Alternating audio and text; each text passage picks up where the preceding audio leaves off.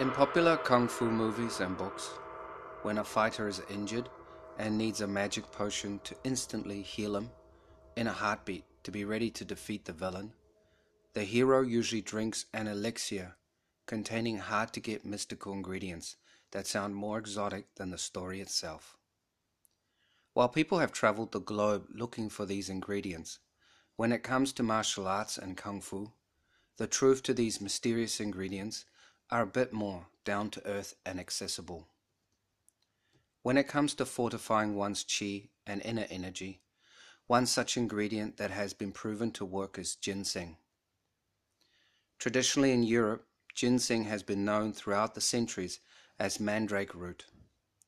Ginseng is its Chinese name, and it is native to Asia, Europe, and North America.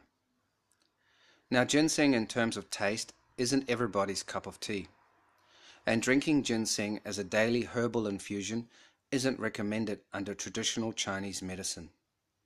For a lot of people, ginseng has too much fire in it, meaning that once consumed, the person's body tends to get too hot in terms of sensations, like when eating ginger or real cinnamon.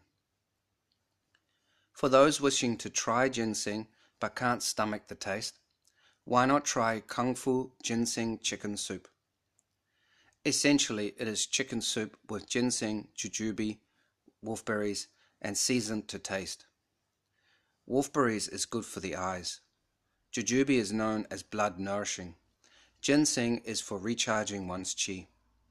And while some people claim chicken soup does wonders for their cold, the fact that it is chicken means that we can all agree that it's going to taste really good.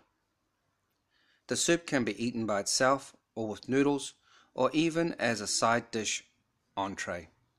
It doesn't matter. At other times, the Kung Fu master may not care for soup, and maybe he has a love for wine.